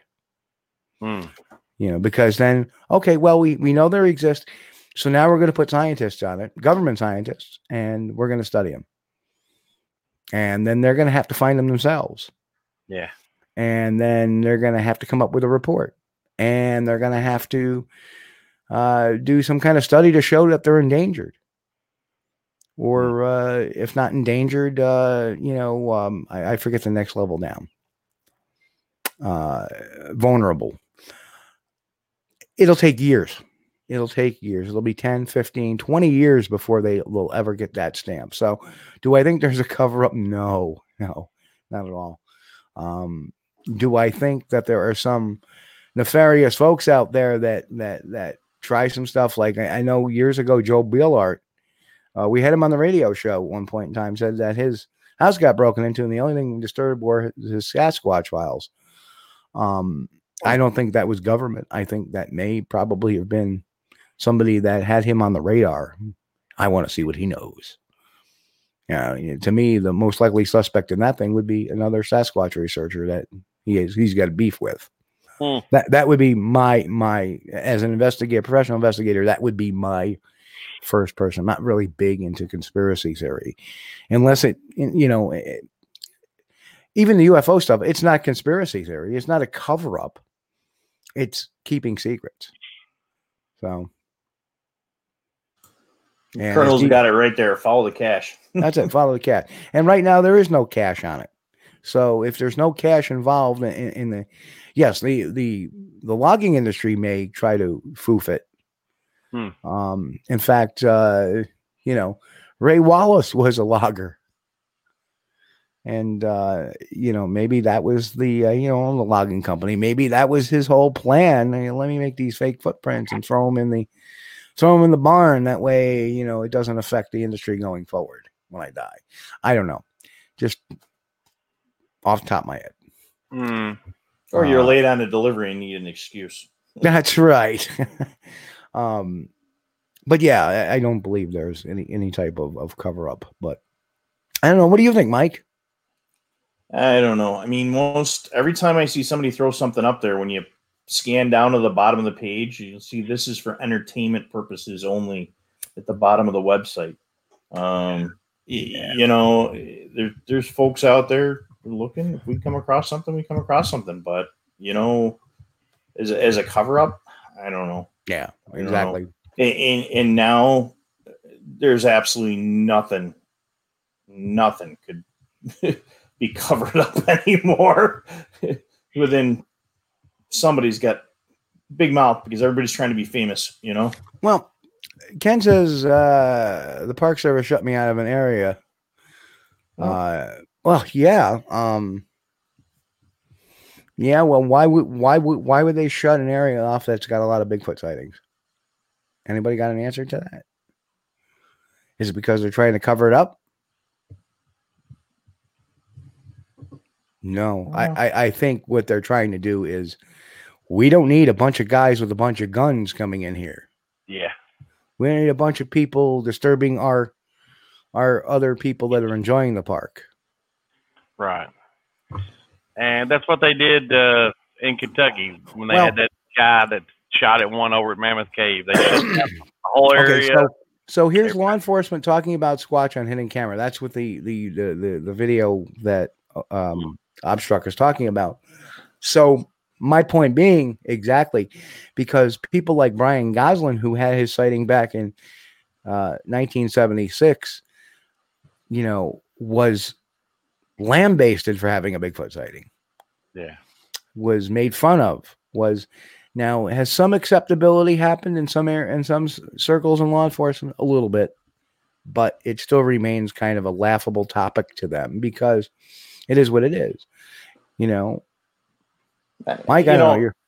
You know, I privileged to a little bit more some of that info. You know, our show, we did a military and law enforcement show just a couple of weeks ago. Yep. And, you know, we had a constable from Pennsylvania that, you know, his guys had sightings. We've got military guys guys I've known, guys I've broken bread with, you know, that have had run-ins with something, you know. So is it becoming more commonplace where guys will speak up? Yeah, like I said, not everybody's looking for fame, but they need somebody to talk to. And if you're traveling in those same circles, you may get some more information some other people are not getting. Yeah. You know, years ago, I talked to a DEC guy about mountain lions, and the conversation went towards Bigfoot. That was before I was even looking in the subject, because he had come across some prints down in a county west of here that they had come across stuff he couldn't explain. Yeah. You know? Now let me explain something here. So inside officially, Bigfoot sightings do get some attention in official emails. Exactly, they do. Not saying they don't. And I'm not saying that every area handles them the same. I'm only speaking out of experience of what I've seen in New York. You know, it seems like NCON's Environmental Conservation, Department of Environmental Conservation, aka NCON, has taken this general perception that they don't exist. Nothing you're going to tell us is they don't exist. Now, that may be not necessarily a cover-up, because a cover-up would, you know, oh, there's a dead Sasquatch, let's go down and grab it. I don't want to get too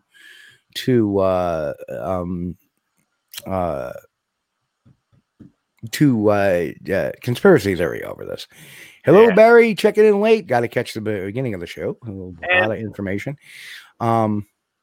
some of the things, that I find kind of questionable is people say that these military guys can't talk about it or something, and they've had an experience while they were in the military and they got out and they can't talk about it because they're sworn to secrecy and stuff. And I think I have to disagree with that. I mean, if you're in the military, depending on what job you had, maybe you had a secret intact or top secret security clearance. Well, that prevents you from talking about anything national security related, anything to do with your job, like you worked on radar systems of the aircraft or something. You don't talk about that to anybody, and that's fine. But now, what if you saw Bigfoot? I mean, come on. You can't talk about Bigfoot. Yeah. Come on now. Unless it's location sensitive, It depends on what your NDA or your security clearance says. You may not be able to speak anything about anything, and that's not just because of Bigfoot. That's because of what your other things you're saying. Well, you guys interviewed Ray. Absolutely, my guys. And just recently when we did, Steve, you came on my show. We had somebody from his unit come on and corroborate his stuff, and they didn't even know they were both on at the same time. That was really incredible. We had Ray on when we were doing the radio show.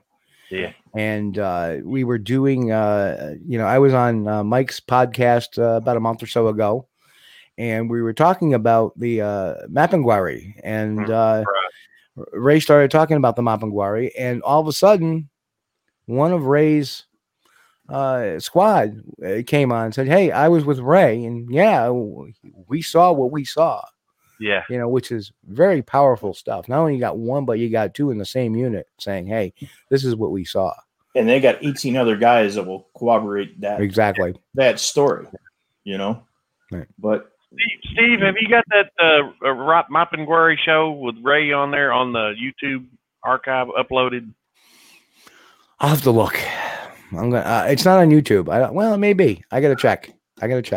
Because I think everybody that hadn't heard that needs to hear that. That's one of the best shows I think we ever did. Yeah, this week. Really good. This week. Well, guess what, folks? Yes, the old boy here has been out on furlough because of COVID-19, but it looks like the next week or two I'll be getting back. Oh, good. So just in time for the stim to run out. But so I started. Actually, it was kind of funny. The day before I left literally an hour before I left the expedition I had Ted here and I had Fred here. Ted and Fred. And boy, those two banter like nobody else. Well, man, I was going to suggest if you were getting bored, sitting around, you could come down and hang some sheetrock here in Kentucky. Oh, that sounds like so much fun. Do a little drywall mud and stuff like that. That sounds like so much fun. I think Mike should go. I'm not. Well, it's a pass through. Isn't there something going on down in Tennessee coming up another week or two? I have to sling down that way. Oh, yeah. There's Gatlinburg or something. Yeah. Crypticon, yeah. Crypticon. That's coming on, and there's the Gettysburg Paranormal. I think the same weekend. Yeah. Is so, or maybe the weekend after. I don't know. Either or. But I don't think I'm going to make it to Tennessee this year. I was actually saying, well, if I'm going to be out, I may go down. But it looks like I'm going back to work. So yay! I don't lose any money. Yeah. Like I said, my whole thing on a conspiracy thing. Yeah. The best thing to do, get out in the woods, enjoy some fresh air. Yeah. My idea, researching on the couch doesn't work. Getting out, a bad day squatching is a day camping. Now, whether or not it's a good day camping or a bad day camping depends on the weather usually. Depends on who's got the cookies and who's starting the fire. Or sometimes the company. Yeah. But, like you're out in the woods, you're sitting there enjoying, you're making s'mores, and all of a sudden this bearded guy with glasses comes on and says, "Hi, my name's Todd." That's a bad day camping. Oh no! I had to get that in there. Sorry. If that happens, you could also always ask him if he's got an extra pair of Gorilla Gloves around, and your hands might be cold. Well, you can always tell where he is because there's a whole line of bullshit behind him. All right, enough of that. I'm sorry, I had a pander to the crowd here that was talking about it. But yeah, this is what we're talking about tonight. May not be the most exciting stuff. I understand that, but this is real tactical stuff. This is operational stuff. So, and I'm glad some people are saying, "Hey, I'm taking notes on this." That's awesome. I'm glad you are. We always try. Some days we have an entertaining show. Some days we have a news type of show. Tonight's one of the educational shows. Well, and that's the big thing that we really forgot, Steve, is the compass, the first aid kit. Oh yeah, all that. And a radio. I mean, the best way to keep people going, and enjoying, what's out there. I say, one of those disposable foil blankets that they have. Keep one of those in your pack. Yep. A compass, water, fresh water. Make sure you have enough water rationed for yourself. So if you do get kind of some way to start a fire, my preference is a Zippo. Just make sure the flint is good and the fluid level is good, because that'll get you in a pinch. Or you can be like Mike and try to start a fire. I got it to start. You guys just couldn't take care of it when I walked away. Dude, hang on a second. Hang on. I'm gonna keep talking. I'm gonna go check something out here. Yeah. If y'all need a fire started, you should have me along, because I'll just reach and grab a couple of nitro tablets and drop them in the fire. Guarantee you start right up. Oh no, magnesium and toilet paper works just fine. Jack Link's wrappers. Yeah. But yeah. Well, I was never one of those guys that likes to go out and start like fires with like a bow saw and stuff. That's why God made lighters. And, as long as I've got one of these in my pocket, I don't have to worry about trying to find 2 pieces of flint to knock together, stuff like that. But it's good to know how to do that. Don't get me wrong. Oh, yeah. David, you're right. Petroleum jelly and cotton balls, definitely. I made sure I had I always carried the little face cotton swab. You pull oil off your face, put them on. And then I think I stole somebody's Doritos, because Doritos always work. I learned that as a crush up the Doritos. Yeah, put the Doritos down, a little toilet paper, and you're good to go. You got the kindle you need. But but that's a lot of things. We go out there and we head out in the woods, and what happens if we turn the wrong way? And people don't think about taking a compass. Like I said, I bought my thermal camera for search and rescue and the night vision. Make sure you got that compass, because there's a lot of places your phone is not going to work. Your GPS is not going to work. We were up in the Adirondacks. We got lost coming off a mountain because we couldn't figure out, because we're all like, oh yeah, we use our GPS on our phones. Nobody had one built into a vehicle, which was really strange. So you're like 5 minutes. Can you still read a map? Nobody can read a map anymore. Those little things besides, the $3,000 thermal camera. It's like you said, having that lighter, having that poncho, right. And everything I carry fits in that little sling pack that we started this whole show off with. Yeah. It goes in the bottom, and I've got my DSLR in there with a big camera. So, even getting one of the spots, so at least people know where you are at, and I know it's a name brand, but there's some other, GPS communicators that people can send an SOS out and, get that information out. There he is right there. So yes, magnesium fire starter. Yeah, we'll get it going. Yeah. Woo! I'll get it going.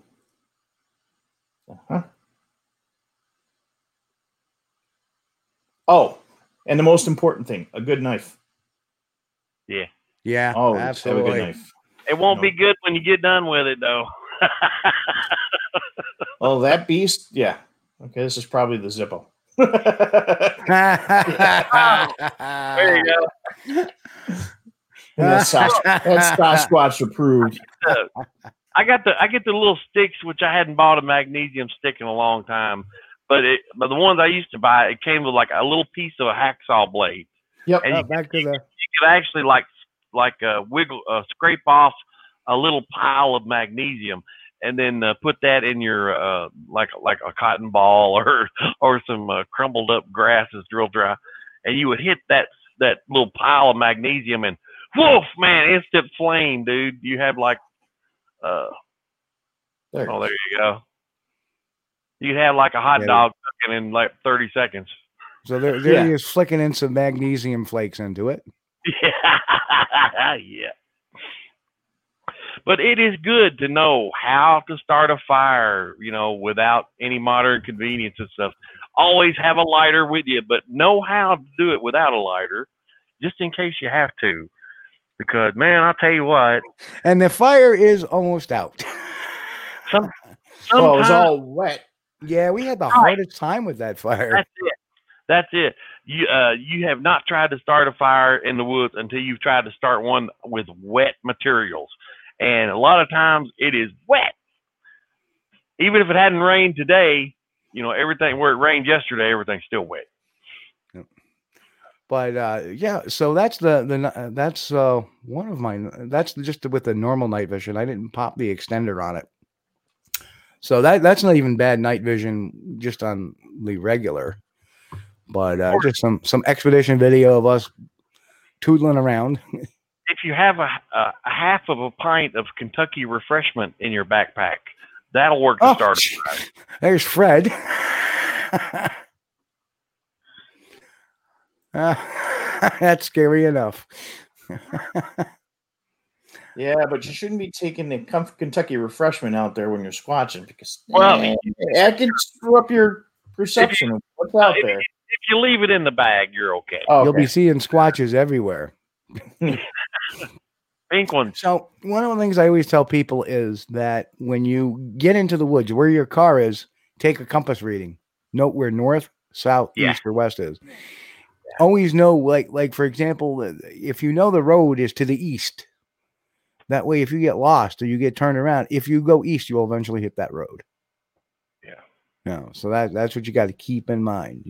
Take a compass bearing before you enter into an area you've never been into before. Yeah.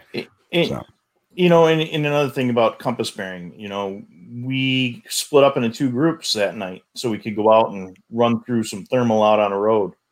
And Steve's like, okay, we got something coming in from the north. We got something coming in from the west, and you're like, where's the compass? Okay, it's buried in the bottom of my pocket, when it's pitch black and you're using thermal. But knowing where those compass headings are coming from, so at least when you're doing your documentation in your field notebook, that's a big thing. Our team and Steve with our guys from Nessra, we got a guy back in camp that's keeping directions on compass bearings and times a day, and that's another thing that we started just using is this Kestrel drop. This does, temperature, relative humidity, dew point, pressure, the altitude and everything like that. That downloads right on my phone. It's a little piece of technology out of my bag out in the car. But, you're worried about migration routes and times a year. Well, I can go back and look at that pressure setting that we had this time of year now. And I'm using one up here, and I know somebody's using one in South Carolina right now specifically for research, because we both got ours the same day from the company. So people are talking about GPS in the woods. Believe it or not, the area that we go in, Research One, I have a Garmin. I actually have a Garmin Rhino, which is the radio, the FRS radio with the proper topo maps on it for everything. And guess what? It can't get a satellite because it's so mountainous. The news years ago, 2003, I was on the news, and we were going to do it from right outside camp, that area where we parked. All right. Mike. And guess what? The TV satellite truck couldn't get any reception. So they had to move down the hill to that next big, not the one up the hill, but the one down the hill from there to that next parking area. And that's where they had to do it, the feed from, because they couldn't get a signal anything further up the road from that. So that's why a compass is essential. Garmin's are nice, but you have to depend on the analog technology because that's the only thing that's guaranteed to work. Modern technology is cool, but know how to use the old school stuff. Yeah. That'll work. Yeah, literally, I pulled out my, when we're in the middle of the axe, I had to pull my freaking maps out of the back and say, okay, we're on this road. Yep. Yeah. We got to make a right. We got to make a left. We got to go here, And there are some times that, you even, it's kind of weird because the Garmin won't work out there, but the satellite radio works fine. Yep. I can listen to Sirius all the way up to, or XM, all the way up to the top of the mountain. Guess what? Your Garmin don't work for nothing up there. Phones don't work up there for nothing. I love maps because you could pull out a map of a new area, someplace you've never been to before, and say, okay, well, if worse comes to worse, here's a river. If I hit that river, I'll just follow it down to this town. It's knowing what you're going to be doing before you go there and having a plan of attack in case something bad happens. Yeah, I mean, I love my technology, but it's having that stuff that's right there at your hand, and sometimes we really forget about, what am I going to do?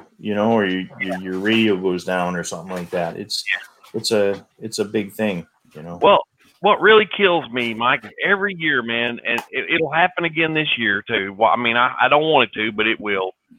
People go into the woods, usually in California, and not singling them out, but that's where the most of them come from, these stories. They'll go in the woods to get a Christmas tree, and they'll die of exposure, and they'll end up finding their bodies, 200 yards away from their car or something like that. And it just breaks my heart because there was no need for it. And just so you know, this is why it's huge to carry maps. Yeah. And yes, I actually get the actual geographic maps from the geographic maps from the what the heck service is it? The U.S. Geological Survey. That's like a geological quadrangle. Yeah. Yep. So cool. I grab those all the time. Good to have. Very important to have. A little preparation can save your life. And I hope everybody that goes looking for Christmas trees this year prepares just a little bit. And you can order those online. Actually, I use a company called Jamapco. They're out in New York State. They're actually based maybe about 10, 15 miles from where I live. Yeah. And I can actually go into the store, and they have some of them in stock, and I'll buy them. But you can order them from them online as well, and they will print up the geological quadrangle you want and mail it to you. So really, really, really good stuff. But guess what, guys? We just got a few minutes left of the show. Oh man. Time flies when you're having fun. Well, I've learned a lot from Mike tonight. I appreciate the info on that thermal too, Mike. I tell you. Thank you for having me on, guys. I appreciate it. Mike, it's always a pleasure, man. And say hi to Christy. I know she's in the chat, hopefully still. Yep. But I hope she's doing better. And hi, Christy. Yeah, she's learning. She's getting her Bigfoot feet underneath her. We keep taking her out and leaving her places and come back and find her about an hour later. She made a comment about that too. Yeah. Ryan, Reading, and myself, we took her out on her first trip down to Chautauqua. And we left her at the point with the gear, and we went traipsing off looking for some prints. And we came back, and and then that was her first night, her first call, and that's kind of one of the reasons we went with the audio and the bird stuff, because the howl we got that night, it sounds like a gibbon, starts right up, and she'll tell you, and it came right up behind her. Yep, she just, great co-host. And then where else did we do that to her? When are you on again, Deborah? We are on Sunday nights, 9 p.m. Eastern. Facebook, Twitter, YouTube. So. And then usually the day after, we put it up on Anchor FM, which you can reach. You can get the audio portion of the show on Stitcher, Spotify, and a bunch of others right there. Apple Podcasts, Google Podcasts, and plus a bunch of other places too. But those are just the big ones that we put up there. But there's others too that are coming up there. So if you want the audio portion to listen or re-listen to in your car, You can just download it, put it on a flash drive, plug it into your MP3 player in your car or on your iPod or wherever if you go to work and you want to listen to some Bigfooting, there you go. Take us with you in the car. If the Yeah. kids are, if you're on a road trip with the kids, just tell them, be quiet. Hey, listen, this is about Bigfoot. Listen. Yep. And Christy, just be thankful you're not part of a new part of my team, because Mike, you know what we do to the new people on our team, right? Put the pork chop on them. The pork chop necklace. That's right. Oh, no. Yeah, just go walk out in the middle of the woods with the pork chop necklace. Oh, you're nervous? Well, here's a night vision scope. Have fun. Leave me with a pork chop. I'll have me a fire built in no time. And just buddy. remember, if there's anything bad in the woods, you only have to run faster than the slowest person. That's all. Yeah. Okay, folks. Well, on behalf of me and Chris, and thanks again, Mike, for coming on. Thank you, gentlemen. Well, Thank you. Mike and I talk to each other every week, so we're always babbling about something. But Chris, you want to do your usual? I want to thank everybody for joining us tonight. We appreciate everybody. And please, if you're watching us on YouTube, hit the like and subscribe. And if you want to, hit the notification bell. And thanks again, Mike, for joining us. Thank you. And on behalf of me and everybody else here on Squatch D TV, we want to wish everybody a happy, safe, and healthy week. God bless. And of course, keep on squatching. We'll catch you all next week, 9 p.m. Eastern time, Sunday nights, Facebook, YouTube, Twitter, Anchor, usually on Mondays. We'll catch you all later.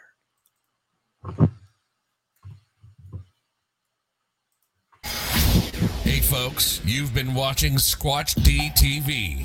Join us each week, Sunday night at 9 p.m. Eastern for the latest on the Bigfoot mystery. As always, we thank you for being our loyal viewers and encourage all to subscribe to our YouTube page at youtube.com/Steve Culls. As always, have a great week. Stay safe.